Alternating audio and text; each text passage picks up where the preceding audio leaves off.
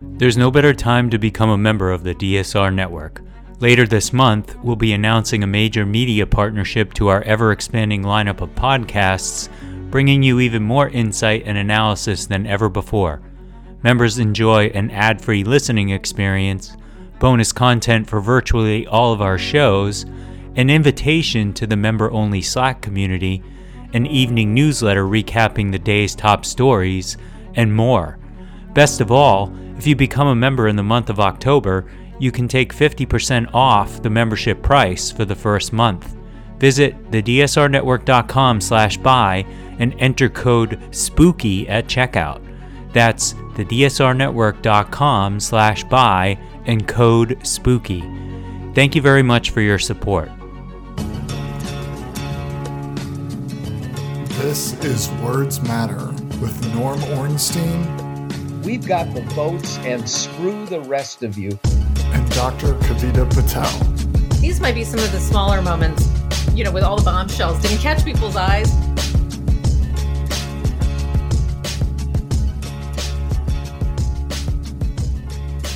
Hello and welcome to a very special episode of Words Matter.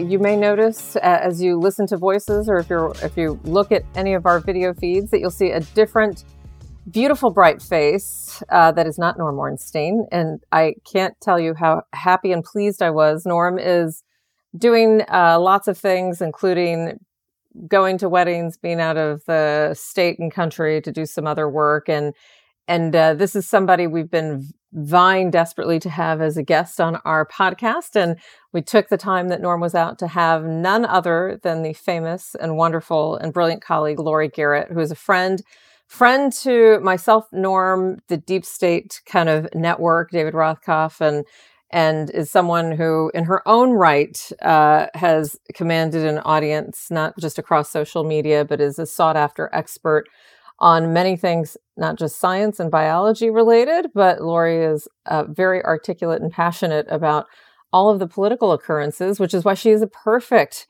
co-host for this week for Words Matter. And hopefully we will get into knowing Laurie. We are not going to stick to any script, not that we ever have on Words Matter, but Laurie, it gives me great pleasure to welcome you to the podcast. And we were talking just free-handed before we started recording about what Laurie was interested in. And as I expected, it was a little bit of everything. So we're going to call today's episode the kind of a little bit of everything from Laurie's wisdom episode, because that's exactly what I hope it will be. Laurie, welcome. Glad to have you for the first time on this podcast, but I know you and I have been together on other ones before, but thank you for coming. It's so great to see you. You were one of the people that helped keep me sane through the worst of COVID, when we were all going bananas and couldn't believe how much our own government was screwing everything up. You're very sweet. Needed to be speaking with smart sounding boards, people who got it, who understood. And well, thankfully, there you were, over and over again. Same back at you. And we can have another conversation about kind of how the media has covered or not covered COVID. So we can definitely get into it. I think there's a lot we can get into. And I would love to let you, as we're recording this, there is no question that I think, and you and I have probably 1 degree of separation, maybe more directly for you, Laurie. I have friends that are Americans as well as Israelis, kind of in country in Israel. And so it would be really kind of naive and just dumb if we didn't spend a moment.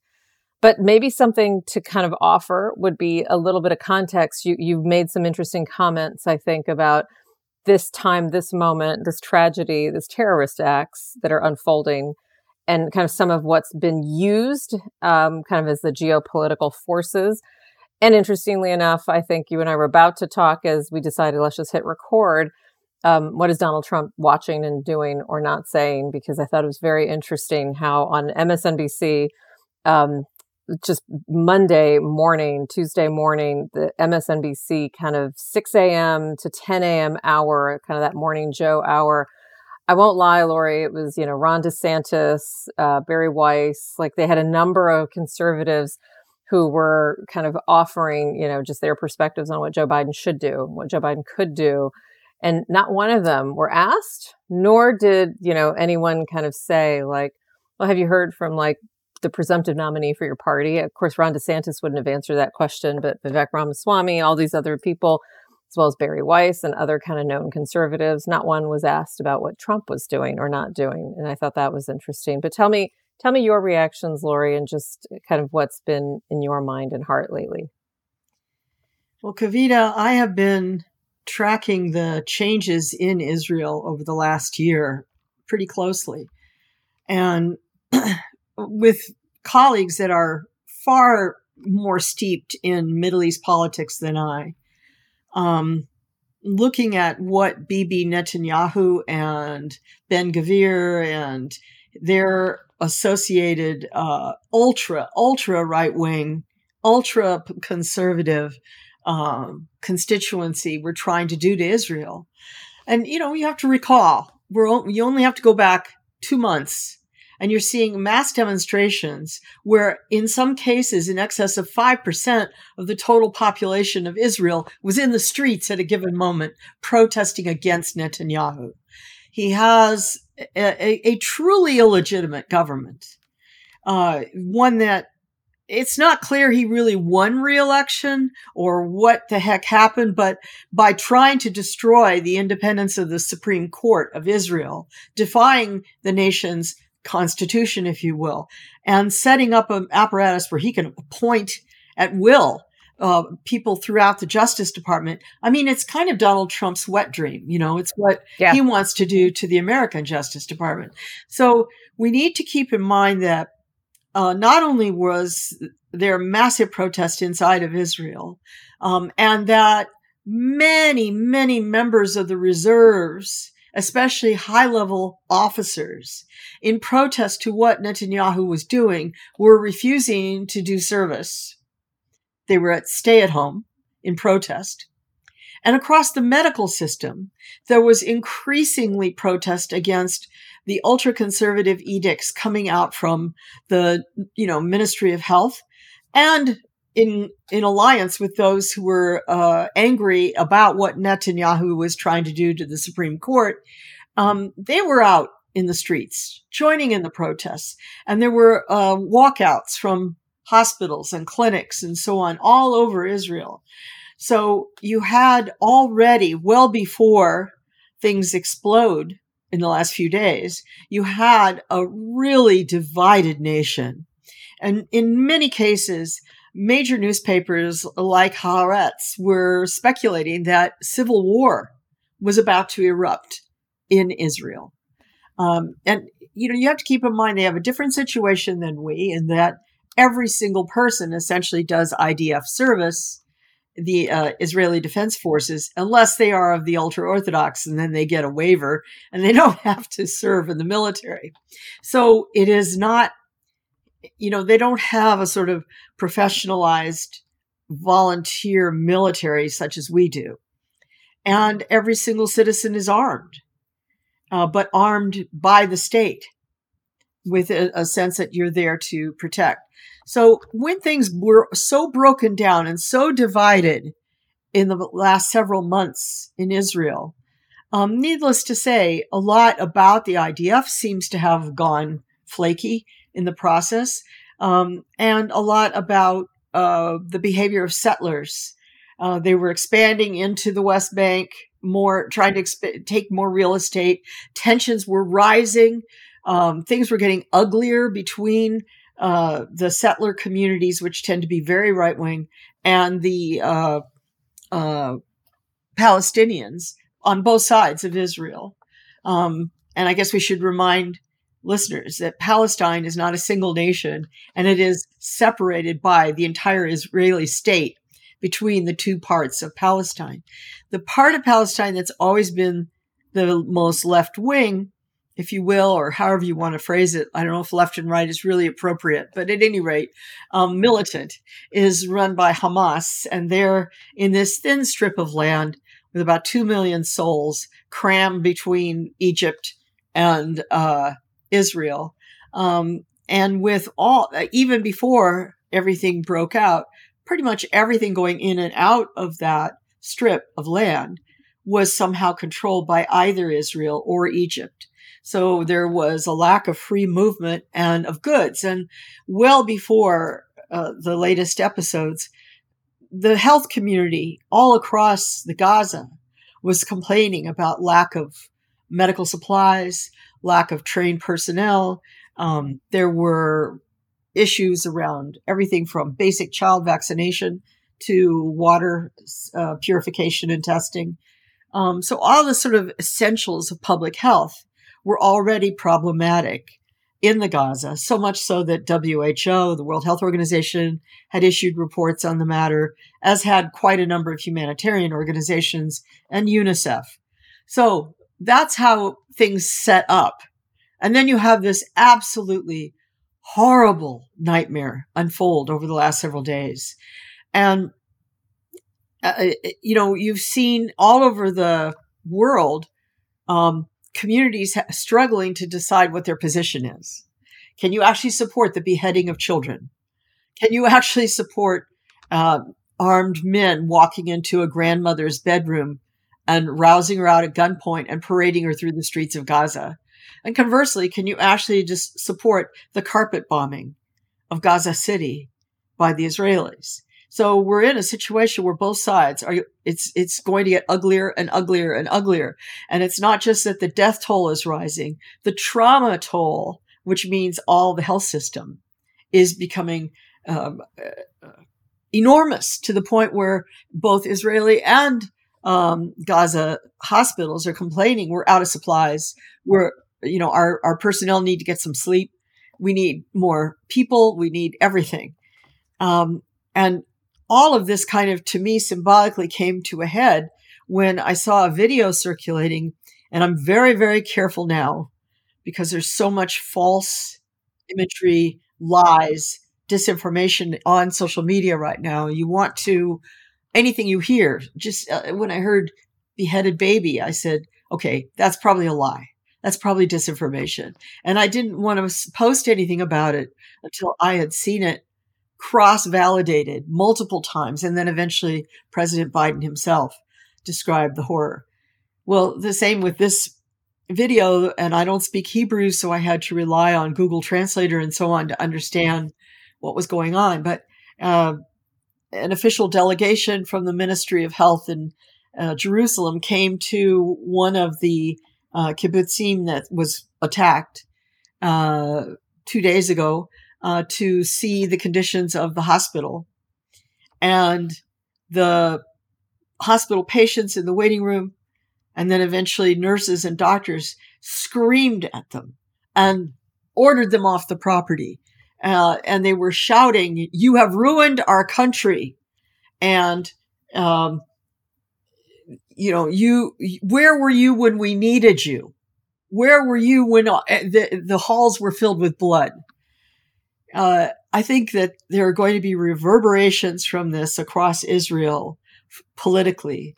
It's as big a game-changing moment for the politics of Israel, reverberating all the way down into things like the structure of its health system, as was the assassination of Yitzhak Rabin.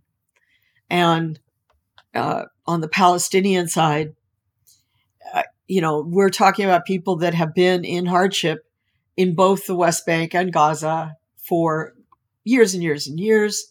I've personally been in, Israel, and I was years ago spent time in the so-called 1947 community in Jordan, which is people who lost their land in the original formation of Israel and consider themselves refugees, even though now they're 3 generations out.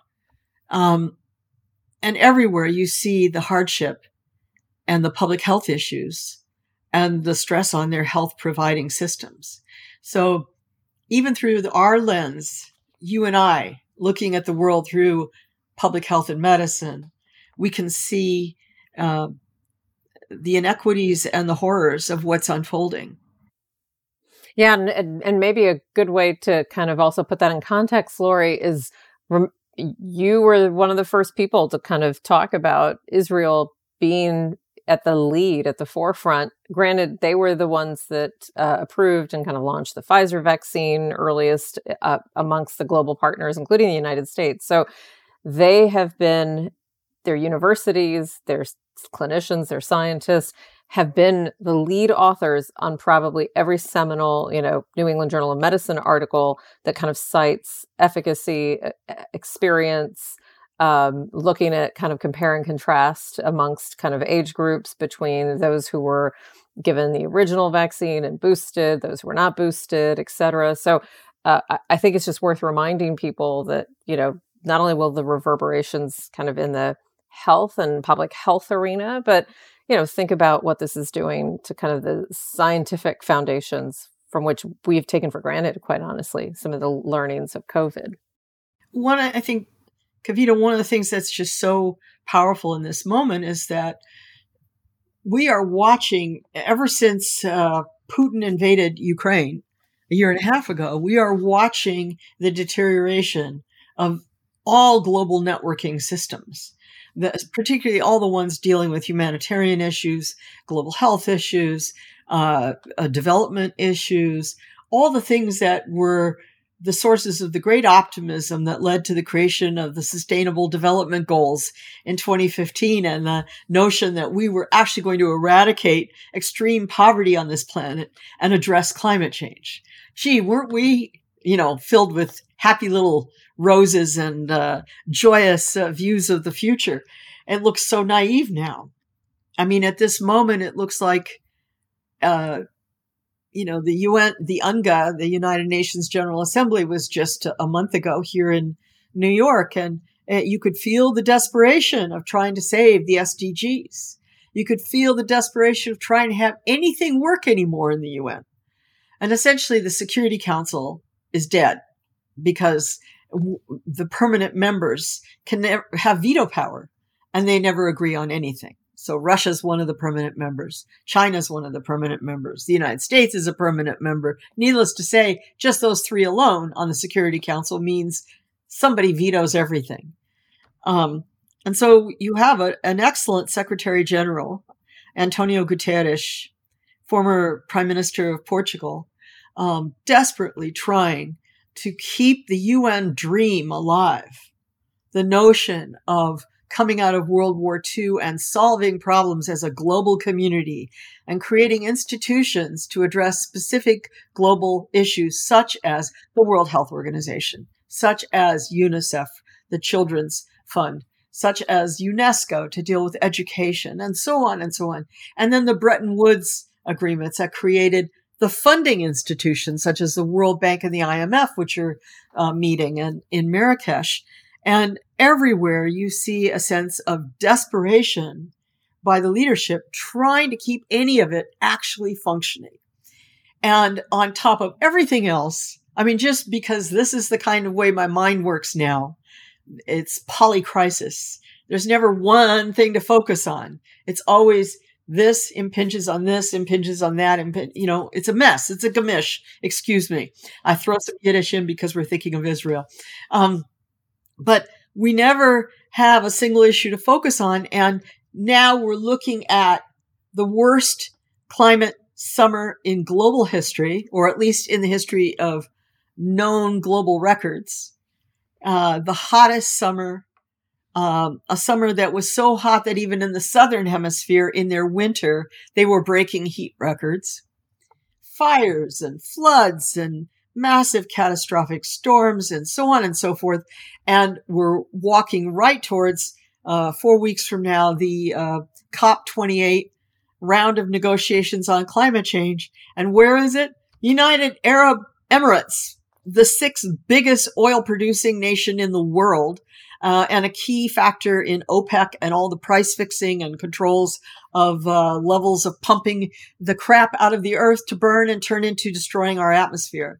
And it's being run by the head of the largest petroleum company, the nationalized company of UAE. So you have a CEO oil executive running the COP28 negotiations. And he's pretty much made it clear, setting caps on how much we pump out of the ground, not open for discussion. So if we go through this list and we just ask, what does it feel like to be a human being alive today? Say your age, not mine. I'm an old lady, but put them in your box. And you've got kids. How old are your kids? 6 and 8. 6 and 8. Okay. Yeah. You got a 6-year-old. When that 6-year-old gets to be 26, it's going to be 2040. We'll be in the middle of the century. And I hate to say it, but I don't think we will have met any of our climate goals. No, we won't. I think the planet will be a terrifying place to live. And we will see all the polycrisis implications of that, which we're just looking out the window seeing today on a comparatively modest level. So just think of this summer, of the political events and the climate-related events, and our quickly trying to put COVID in the rearview mirror and pretend it never happened, and our no lessons learned, no money devoted to any real pandemic preparedness globally or even nationally at all. And then our internal massive domestic crises in every single one of the most powerful nations. Germany's barely being ruled. The UK is in a virtual state of political civil war. And the latest round, the UK is now saying, we won't even abide by our COP21 agreements. We're going to go back to burning oil like crazy. You've got very weak France leadership with all the repercussions of the decolonization fights and wars and coups going on in the former French colonies in Western Africa. So we watched 8 countries topple their leaderships, all of them Francophone. And Macron is absolutely on the sidelines going, I don't know, help me out here. And of course, Ukraine. And then Nagorno-Karabakh, we had this giant genocide unfolding, an ethnic cleansing, as all Armenians are just purged right out, cross the border. They're in Armenia, several million people. And, we can keep going down the list of these horrors. And on top of everything else, we're all conveniently forgetting Afghanistan. We're acting as if Pakistan has rational political leadership. Absolutely. And India, Modi just keeps turning that country more and more Hindu first, Hindu first, Hindu first, into a giant Hindu nationalist state. And, an incident occurred that in any rational time, even as recently as, say, 5 years ago, would have been major front page news. And I don't think most of the listeners even heard about it. And that is that on the eve of the G20 summit, which was convened in India by Modi, China released a new map of Asia. And in that new map of Asia, they absorbed a huge amount of northern India and made it China. Yep. And needless to say, Xi did not show up at the G20 summit. And by the way, they have not issued new corrected maps. So you look around the world and you say, where do we start? How do we rule? And you come back, and this is going to be my last thing I'm going to say in this giant chunk of spiel by me, and I'll pass it over to you. But that you look around the world, you say this level of complexity of how each crisis hits another one and another one and another one, so that you can't come up with a singular solution set. You have to figure out, where's the money going to come from for this solution set, and everybody turns and says, it's going to come from America. Well, we have a leader right now who actually has a really skilled staff, has appointed people who believe in governance, has an agency after agency after agency across the government, has, people who could be running Fortune 500 companies. Real talent is in there, managing transportation, the rollout of our Infrastructure Act, trying to deal with repairing the damage that Pompeo and Tillerson did to the State Department to respond to all these international crises, and trying to keep DOD in shape. And what have we got? We've got Trump over here. Just today, he said, I would have done so much better with this whole Israel mess. They're weak. they're weak, those Israelis. And Netanyahu, he slighted me. When we saw him back in the past, he wasn't nice to me. So I don't know, Bibi. You guys haven't shown appropriate fealty to me. So I'm not on your side. I'm not saying I'm with Hamas. They're just devils, they're evil, but I'm not really there for you either. And I don't know if we should really put a bunch of money behind you. And Ukraine, hey, Russia has a right to some of its old land, you're not going to try and get back Crimea, are you? Yeah, my pal, Vladimir, he's a decent fellow. And then finally, his acolytes are destroying and paralyzing the House. And they have this jackass Tuberville, senator from Alabama, who's blocking all the shifts and appointments in the Department of Defense at a time when we need a strong United States military. And when you hear the right saying things like, well, why don't we send special forces over to Israel to help them? Well, why don't you appoint the heads of special forces? Why don't you appoint people to the Joint Chiefs of Staff? Shut up. So that's where we are, Kavita. I love it. I love it.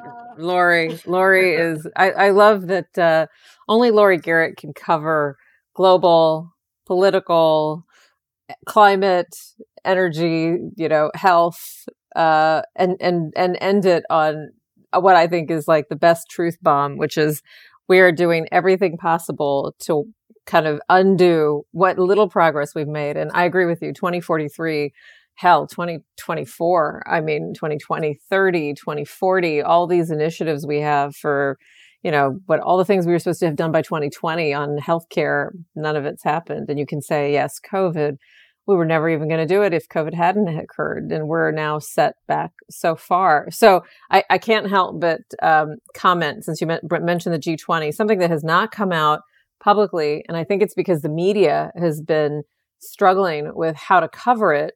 There have been on Twitter, you'll see some video, but it didn't get the attention I think it deserved. Not only did Modi, not only did you not see China kind of at the table, but what you also didn't realize is that Modi, in a city with millions of people for the G20, took Delhi, and a city that on any given time, day, hour, there's always somebody outside, there's always something happening in the streets, basically told the kind of people of the city, you must stay in your homes. If we see you outside, we have the right to arrest you.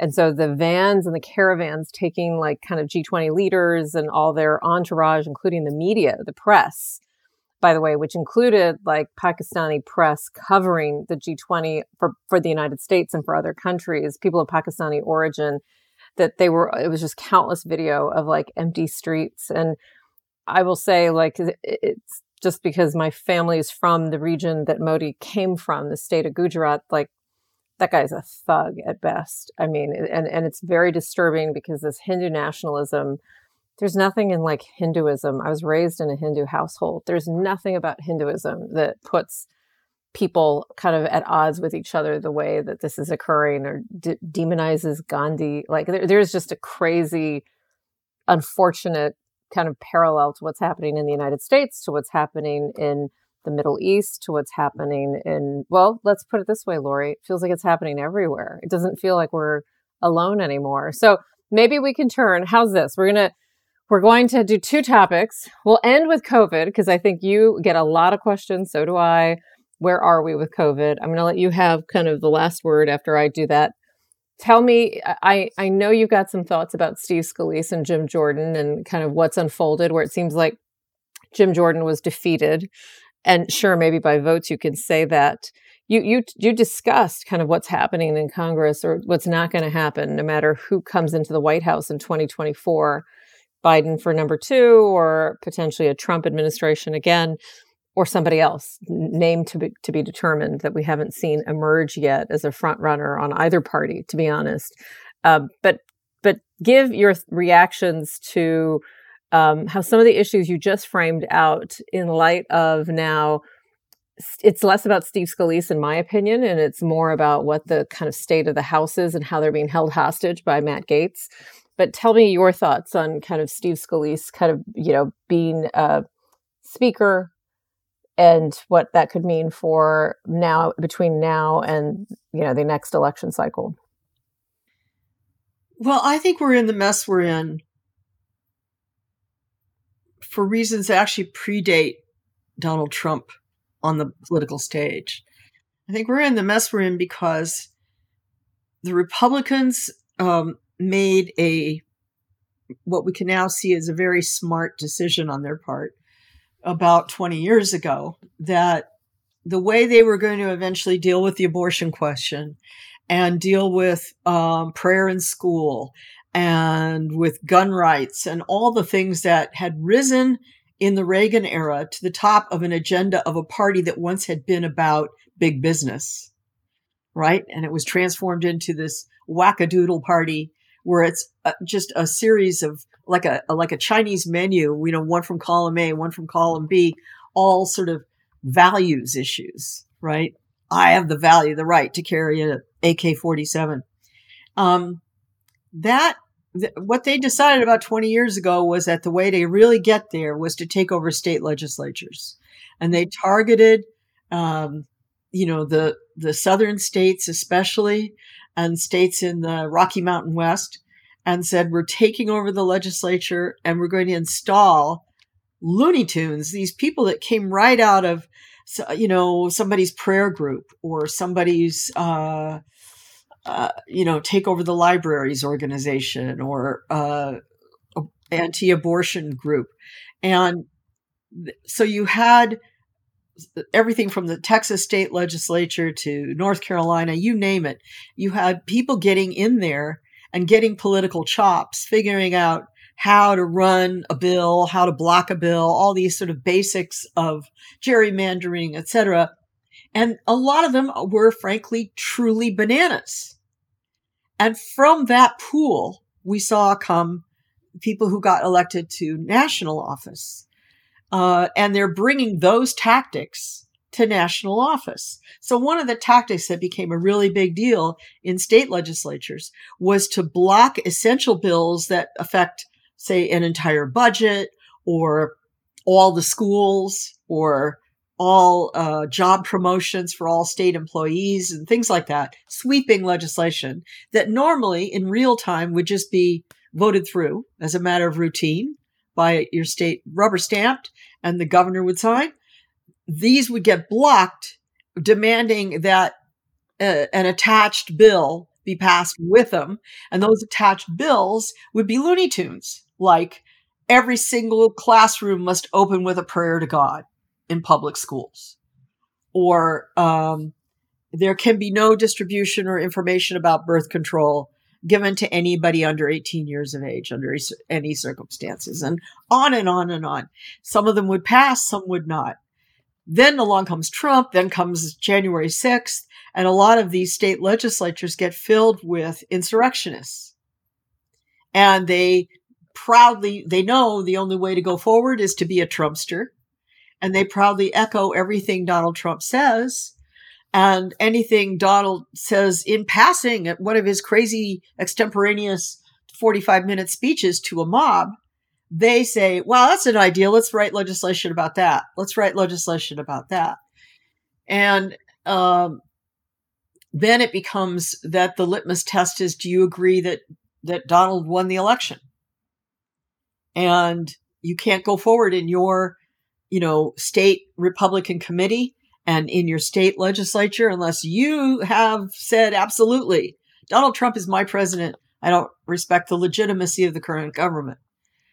So now, where are we? We're in a situation where dozens and dozens of essential bills in both the Senate and the House, but especially the House, are being held up by people putting provisos in, whether it's Tuberville trying to block everything for the military, the United States military, which used to be the one thing the whole right wing could support, right? Right, exactly. Now we're blocking it because the military might allow money to be spent for a pregnant officer to go to another state to get an abortion.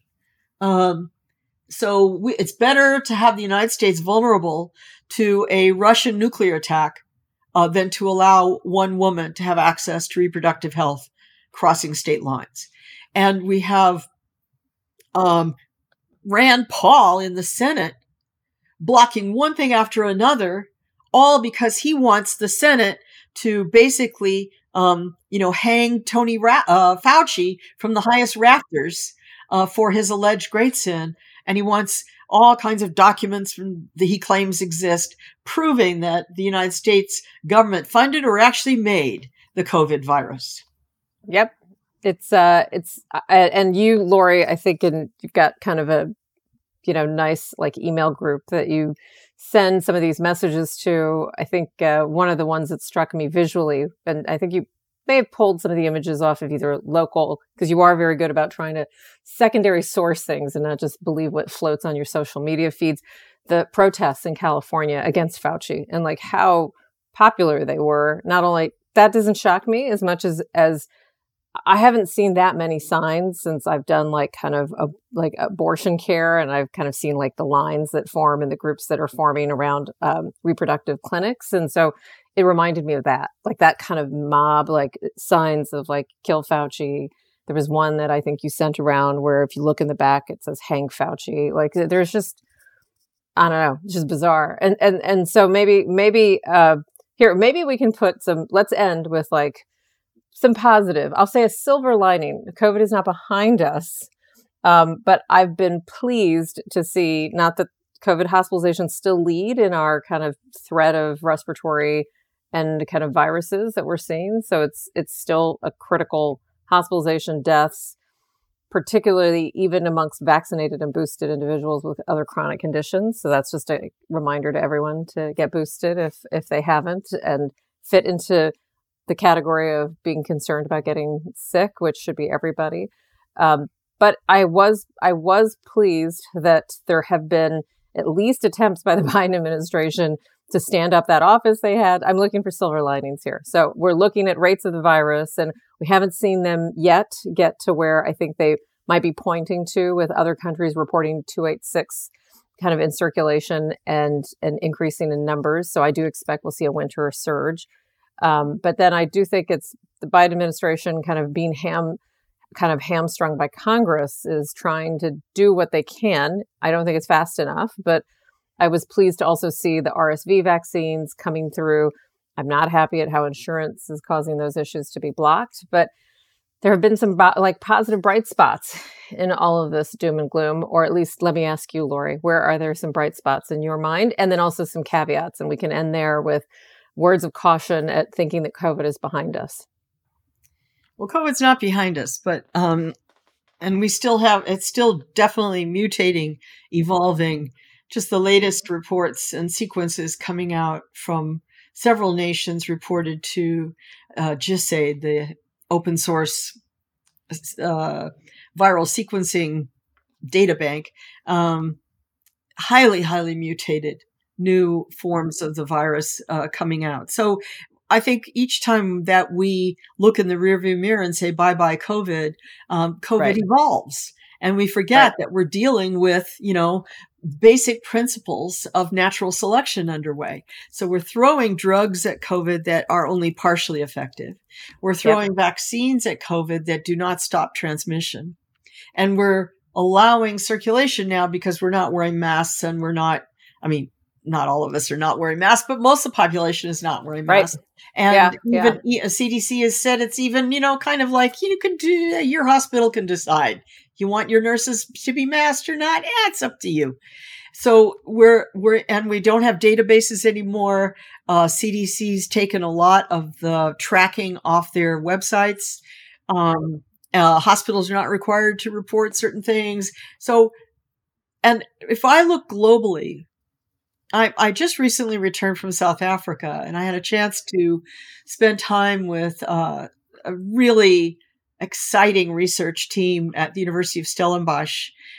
This is the team that discovered the Omicron virus. Remember, that was the one that evolved out of nowhere, seemingly, and suddenly was responsible for the gigantic second surge of COVID over the last 3 years.